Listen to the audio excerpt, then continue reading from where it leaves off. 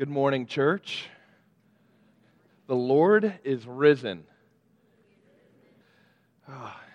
What a wonderful time to come together. Every Sunday that we can come together and worship is a wonderful time, but especially on Easter Sunday as we celebrate the risen tomb, or the empty tomb and a risen Lord. But I saw something this week that I had never seen before regarding Easter. A friend of mine in the Columbia, Irmo area, for those of you that are familiar, shared a picture from her parents' neighborhood of a family that has an Easter dragon in their yard. And apparently, it's not just an Easter dragon. The dragon has actually been in the front yard since Christmas. It was a Christmas dragon, but now it's an Easter dragon, and you can tell it's an Easter dragon because it has a pretty floral bonnet and Easter eggs and bunnies all around it. But this yard in the Columbia area has an Easter dragon. And there were all these comments on the post of just how silly and ridiculous this dragon is. And as I was thinking about it, I find it funny that people are quick to criticize the Easter dragon. All right, I get that. But it's no more ridiculous than celebrating a risen Lord in an empty tomb by hiding candy-filled eggs from a magical bunny. I mean, both are pretty absurd, but one is more acceptable culturally than the other. But it's funny because Easter, the celebration of remembering Christ's victory over sin and death, is celebrated more often than not by candy and bunnies and getting all nice and dressed up and wearing your Easter best and sometimes going out and buying fancy new Easter clothes. And we do these things to celebrate Easter. In fact, yesterday we were at the store and we saw Easter baskets that have absolutely nothing to do with Easter other than the fact that they had these eggs and candies, but they were filled with toys and soccer balls and all these crazy things that I've never thought to associate soccer with Easter, but apparently now it's a thing that you can buy an Easter basket full of soccer balls. And okay, all right, let's do that then, and let's go buy a fancy new Easter outfit. And I know our daughter got a new Easter dress, and she's so beautiful, like wearing her cute little Easter dress. But at the same time, we've mixed the rich, glorious resurrection with all of this stuff that doesn't really have anything to do with the risen Savior. And in fact, if there were some sort of alien life that were to come and visit our planet on Easter Sunday, I don't think they would actually realize that we're worshiping a risen Savior, but this alien life form would think that as a nation that we are celebrating candy and eggs and bunnies. And Easter itself has almost become as absurd as the Easter dragon itself. But I must admit, there is something that I do love about Easter, and I have to share it with you. It's my love of Marshmallow Peeps. You might not have ever seen an Easter sermon with a Marshmallow Peep before, but now you have. In fact, I'm going to enjoy this while I'm talking to you, but years ago, I was living in Rock Hill, and I was on staff at Westminster Presbyterian Church, serving in the youth ministry department. And my boss and I was very close with his family. He was my best man in my wedding. But every Easter we would get together and celebrate basically by enjoying good food together. And often when we would get together, we would, roast things over the fire pit and make s'mores and things like that. But on Easter, we learned something magical, that you can roast a marshmallow peep over a fire. And the sugar outside caramelizes and gets all hard and crunchy, and the inside gets all soft and gooey, and it's like a poor man's creme brulee. It's a wonderful thing. And I'm sharing this knowledge with you now. But once we did that, it was like this revelation went off and like, we need to share this with people. And I almost became an evangelist of the roasted marshmallow peep. I was going around and I was telling all of my friends in seminary, and we told all the kids in youth group about this wonderful thing that we had basically done as a joke that became something beautiful. And even to this day, I love telling people, like I just told you, about my poor man's creme brulee. Whether people love or hate marshmallow peeps, because there are some people that hate them and they're strange, but I love sharing that story and that experience with them. But there have been times where I wonder, am I as passionate about sharing the gospel as I am about sharing a roasted marshmallow peep story? And so we look at this opening passage of Acts, and this is told from the viewpoint of a man who is intently focused on sharing this life-changing event. He saw the risen Savior. He saw Jesus after his death in physical form, and he said, I have to tell people about this. In fact, I would even say that this passage it's not just a reminder, but it's a challenge that all Christians are called to share the gospel of Jesus with others. Because people naturally share the things that they're excited about. For those of you that have read a book that really changed your life, or there's a TV show that you just cannot get away from, like you binge watch every chance you get. Maybe it's a sports team that you just can't help, but you've got all of the team paraphernalia, and you've got all the shirts and the matching socks and all this stuff, and you've got the posters everywhere, and the license plate and the sticker. You've got all this stuff, and you can't help but share because you're passionate about it. For us, our recent love has been sharing our favorite taco truck on Remount Road with everybody, and it's a wonderful thing, and my taco truck is better than your taco truck. But people naturally share the things that they're passionate about and excited about. You share the things that you love because you want other people to have the same experience and the same love that you feel.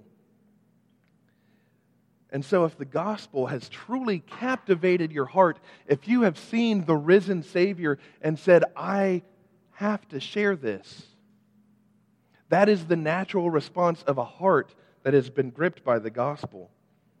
And so we see in this passage that there are three ways that we are called to share. First, in verses 1 through 3, by witnessing where He was then. Second, in verses 4 through 8, by witnessing where you are now. And lastly, in verses 9 through 11, by witnessing where you go next. Let us pray.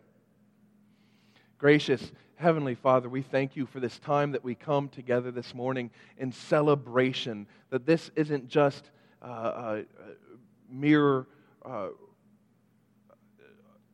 attendance, that this isn't just a tradition that we have, but God, that this is a celebration, that this is a time to come together as we rejoice our risen Savior. And for these next few moments, God, I pray that these words that come out of my mouth would not just be my ideas, that this would not just be my speaking, but God, that you would pour out your Spirit in this place, that you would use the words of a broken man like me to advance your kingdom and to make your name great. Be with us now in this time and share your mercy and your grace and your compassion with your people. We pray in the victorious name of Jesus. Amen.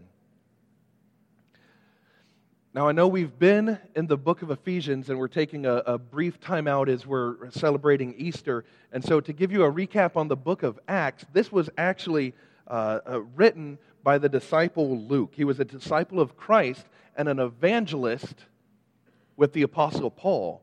And most likely, he was actually a Gentile who was a God-fearing Gentile who worshipped the Jewish traditions, but once he learned about Jesus, he became a disciple of Christ himself. But the book of Acts is actually the second written account by Luke, the first, of course, being the gospel according to Luke. And so the first writing, the gospel according to Luke, he wrote to a friend of his named Theophilus because he wanted to share everything that he had learned and experienced, because he wanted Theophilus to know the same joy that he's experienced. And so the gospel according to Luke is all about the birth and life and ministry of Jesus Christ. And it actually ends where Jesus was crucified and buried and resurrected, and the gospel according to Luke ends with Jesus' ascension into heaven. And then the book of Acts picks up in that experience, kind of unpacks it a little bit, but the book of Acts is about what happens next. If the gospel of Luke was about the work of Jesus, then the book of Acts is about the work of the Spirit through the apostles. And so Luke is sharing these experiences in this historical narrative in order to share these experiences with Theophilus so he can know about the glory of a risen Savior. And so he opens his account by witnessing where he was then, and the he being Jesus. In verses 1 through 2, he says, "In the first book, O Theophilus," being the gospel, "I have dealt with all that Jesus began to do and teach until the day when he was taken up, after he had given commands through the Holy Spirit to the apostles whom he had chosen." So he was referring to his first writing where he covered everything that Jesus went through. He covered the birth and life of Jesus, the death and resurrection. And as I said, it ends with the Jesus ascending into heaven, and now he's beginning to take that experience and unpack that story a little bit, and keeps going. And so he says, this is what Jesus did. And let's look at what happened from there. And he goes on in verse 3. "He presented himself alive to them after his sufferings by many proofs, appearing to them 40 days and speaking about the kingdom of God." For those of you that are familiar with your scriptural references, there's this recurring motif of the number 40 throughout God's people, such as the 40 years that God's people were wandering in the wilderness.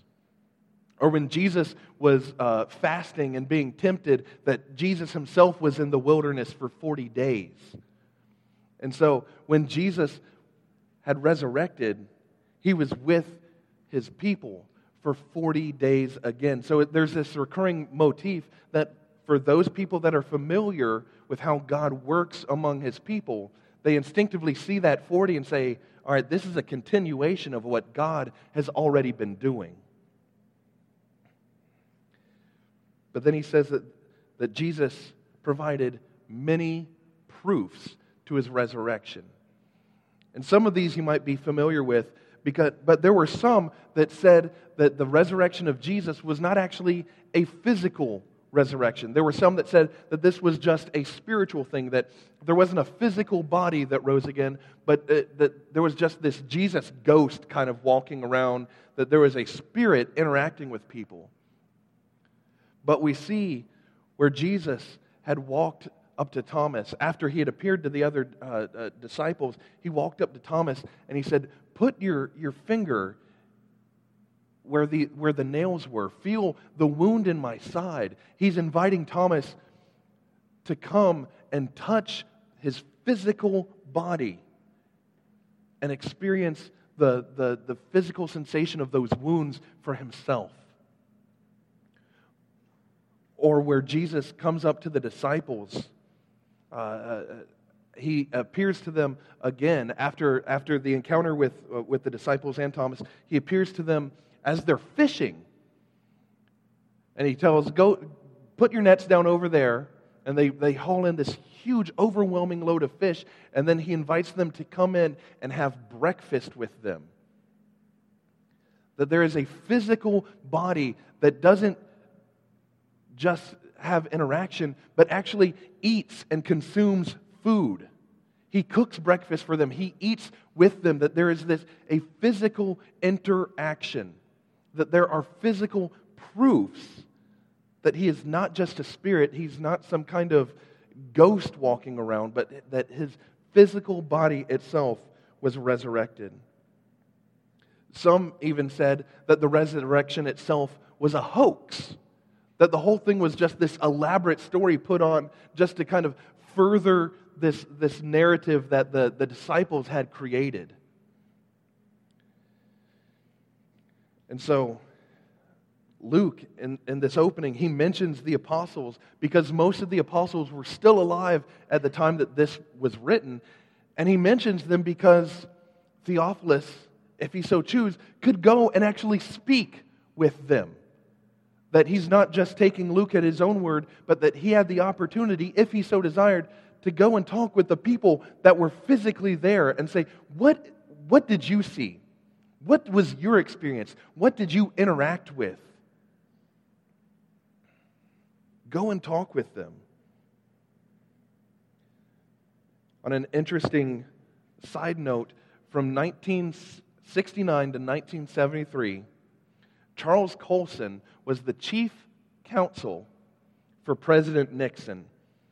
In fact, Colson was part of the team that organized the burglary of a psychiatrist's office that further became the Watergate scandal. He was convicted on obstruction of justice and spent 7 months in prison. And while he was there in prison, that's where he was converted to Christianity, and from there became a well-known evangelist and speaker and author.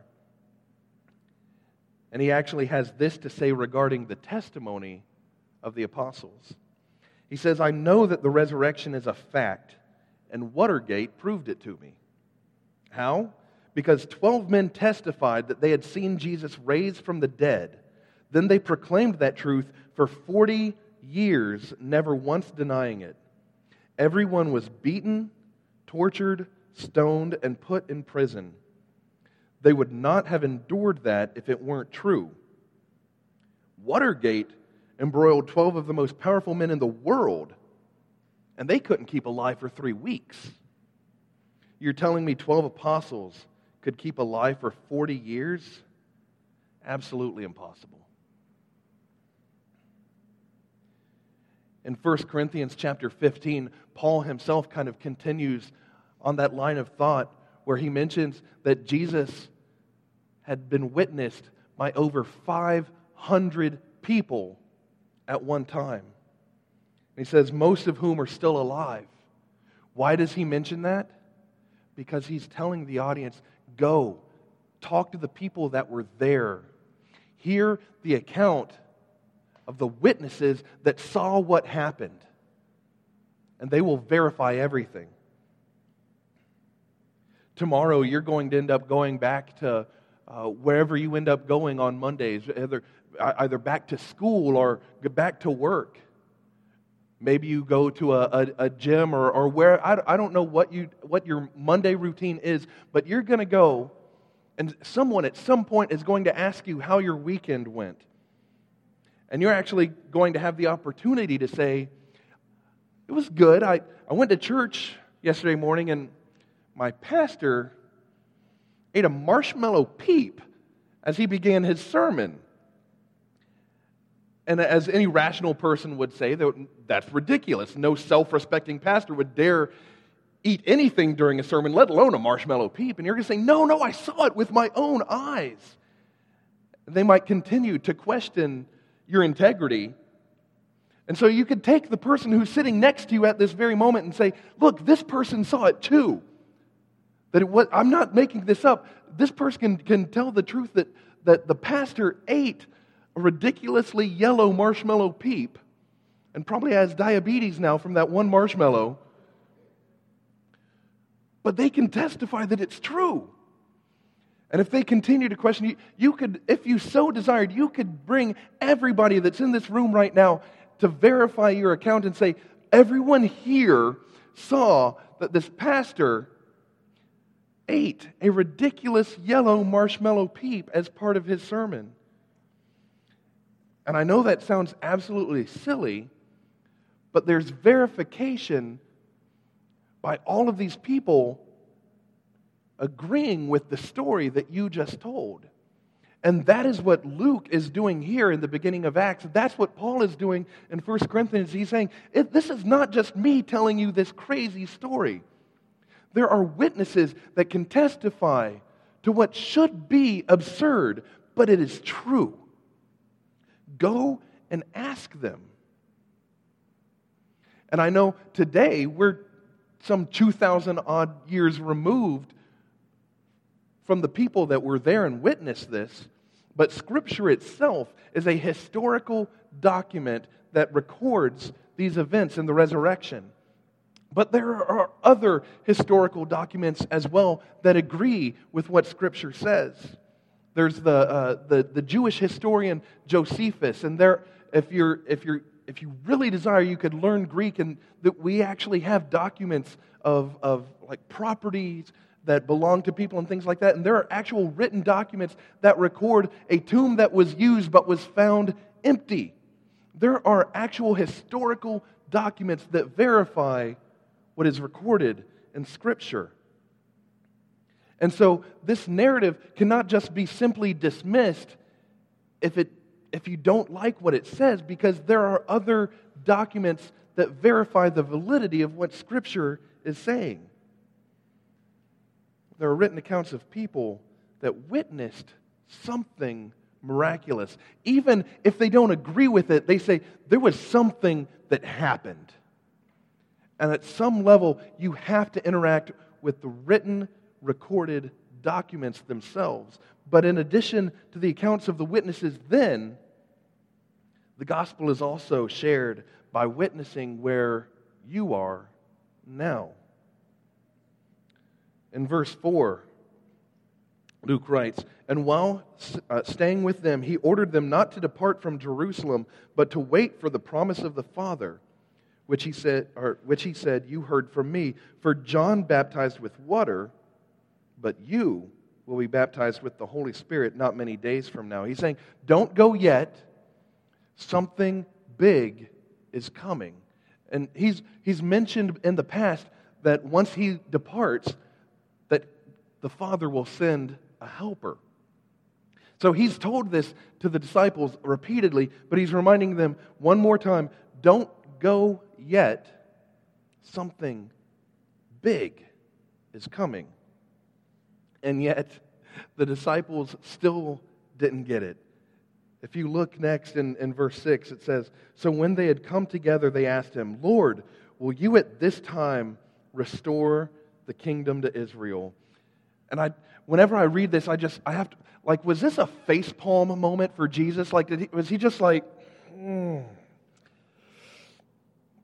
like that moment when for those of you that have children, when your kid asks you like the 500th time, "Why can't I have my Easter candy for breakfast?"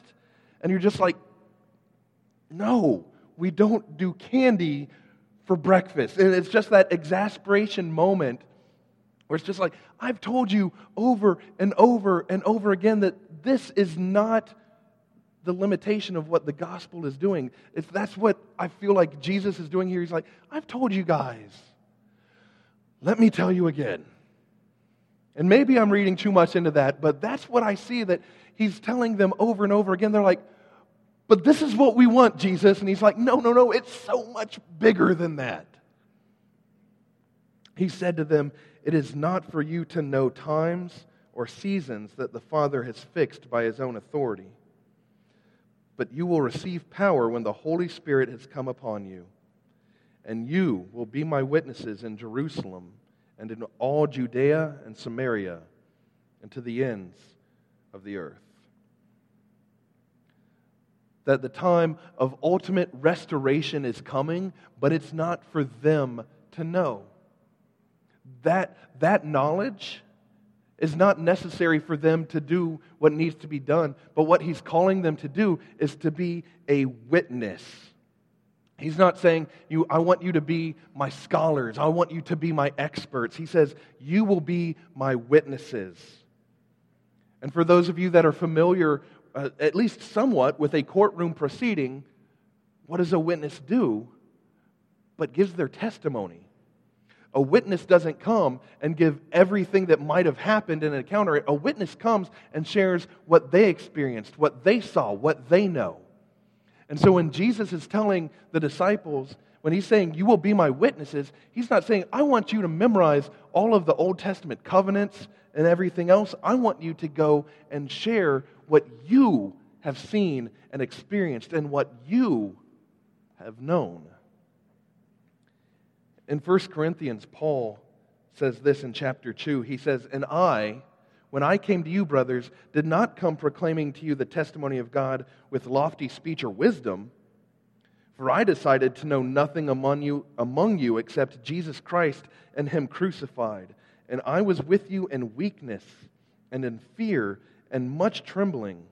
And my speech and my message were not in plausible words of wisdom, but in demonstration of the Spirit and of power, so that your faith might not rest in the wisdom of men, but in the power of God. He didn't come to them trying to impress them with wisdom or knowledge. He came just bearing the testimony of Jesus Christ and the resurrection, so that way their faith would not be in Him and His speaking ability, but that their faith would be in the Jesus that He proclaims. And that is what a witness does. To be a witness does not require a seminary education. You don't need a degree or certification. You don't have to go back and memorize your Old Testament covenants and the kings of Israel and Judah. You share what you've seen and experienced. Like when you share the story of the first time you met that person that forever changed your life. The first time you read that book that you're like, it opened my eyes and I see everything so differently now. The first time, for those of you that are parents, the first time that you hold your child and just the overwhelming awe that washes over you. That experience where the first time you feel like someone took notice of you and encouraged you when you felt like no one even knew you existed. When you share those kind of experiences with people, there's a natural, raw emotion behind it. That people know that you're not just spouting facts, trying to impress them, but that you're sharing your testimony of your experience. And that is what Christ is calling you to do as His witness. And then He says, when you're going as a witness specifically to the disciples, He says that you'll be going to Jerusalem and all Judea and Samaria and to the ends of the earth. That there's this progression that they're starting right where they are in Jerusalem, that they're going to the neighboring areas of Judea, the neighboring people that they love, and Samaria, the neighboring people that they despise. That they're still called to advance the gospel in both those areas, but that they're called to keep going until the ends of the earth. And so there's this call to advance the gospel, but there's also the realization of wherever you are, you're called to be a witness there. That sharing the gospel is not just something that you do on a mission trip or whenever there's a church event. Or sharing the gospel is not just, hey, you should come and hear our church service on Sunday. But being a witness of the gospel is that wherever you are, in your classroom, at your sports events and your games, at a family get-together, at work, or wherever you go, you have opportunities to share your experience. Not a memorization of Old Testament prophets and scriptures, but to share your witness and testimony.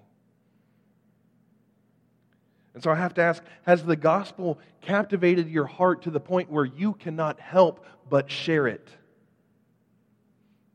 That wherever you go, that you just can't help but say, I know I've told you this already like 25 times, but I've got to tell you at least 25 more. This is what I have seen in my own life. what would it take for you to share what God has done for you? And as you look to where Christ has been, as you look to the opportunities to share where you are now, you find that you're not just looking at the past and the present, but that you will be witnessing where you go next. Picking up in verse 9. And when he had said these things, as they were looking on, he was lifted up, and a cloud took him out of their sight.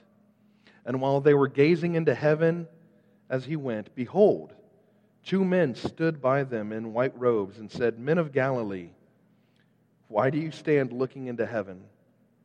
This Jesus who is taken up from you into heaven will come in the same way as you saw him go into heaven.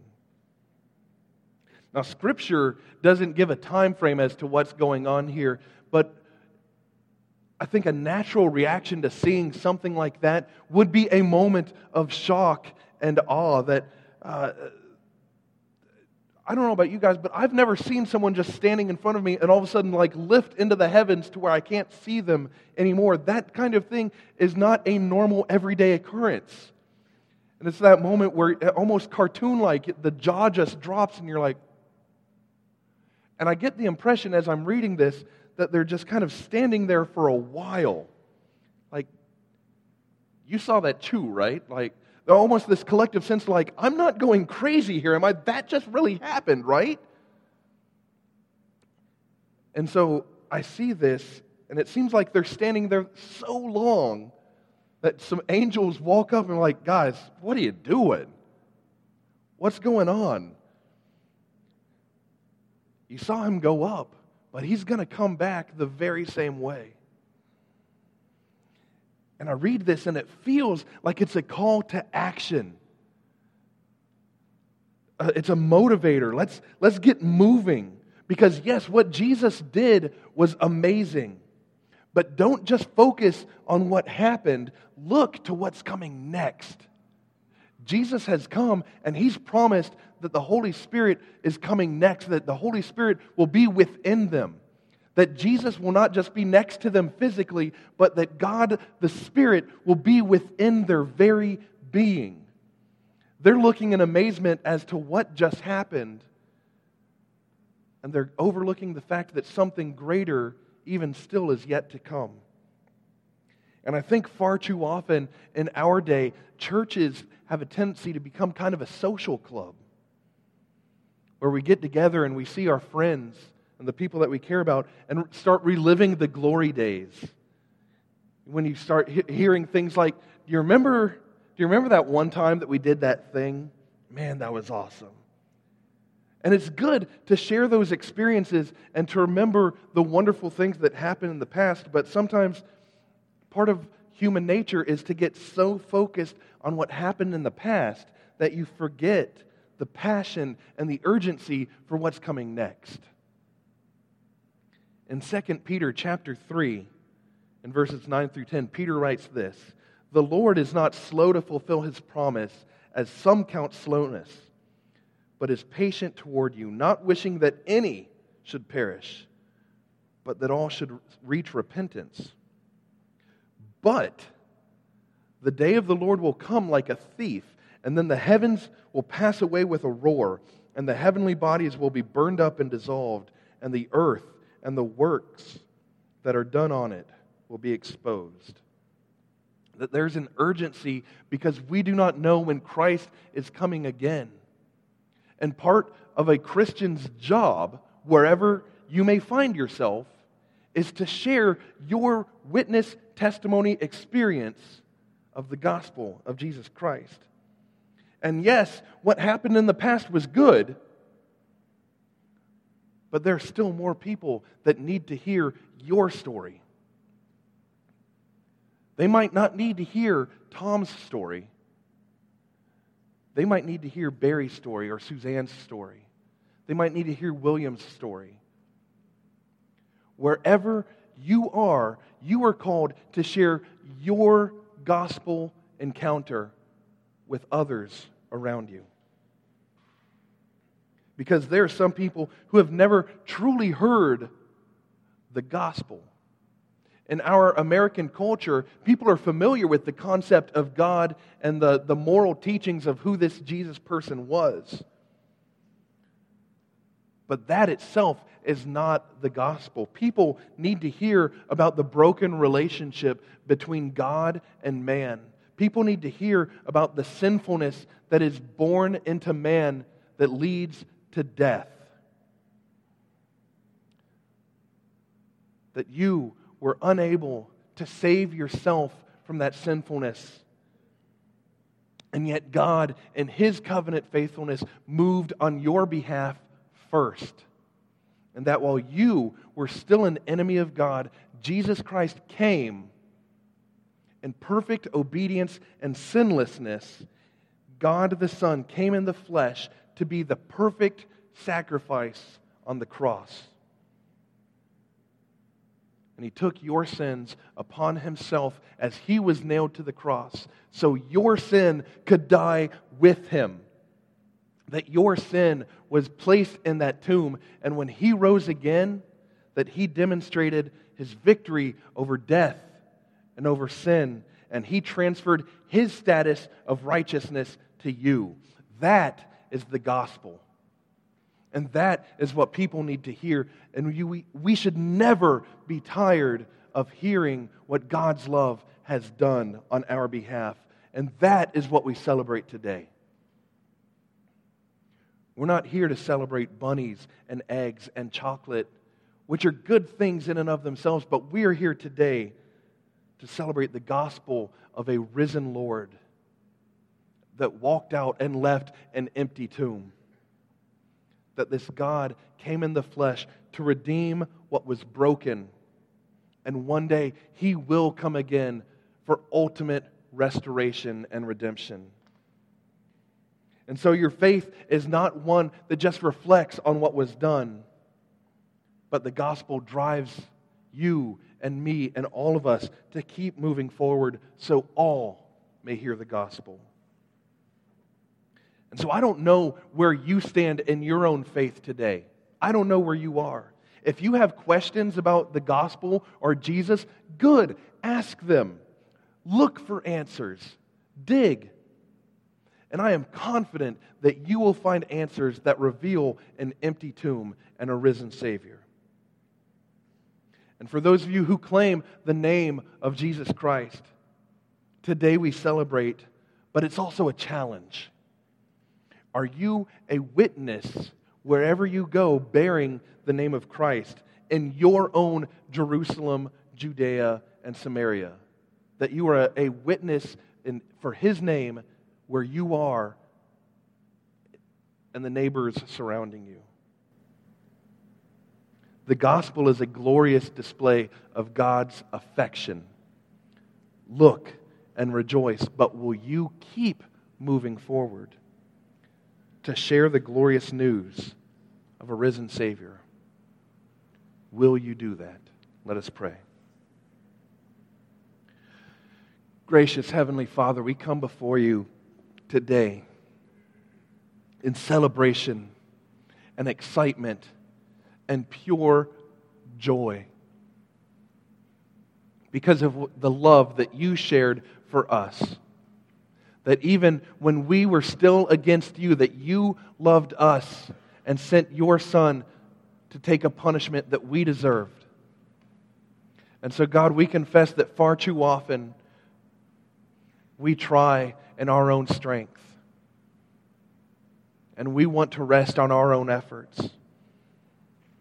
God, let us give up on our own strength and let us find our rest in the work that Jesus Christ did for us. Let us find our hope and our peace in His resurrection. That He took our punishment and our sin, and that died with Him on the cross, and that in His resurrection that He gives us hope for today and tomorrow and forevermore. God, we pray all of this in His risen, mighty, victorious name. Amen.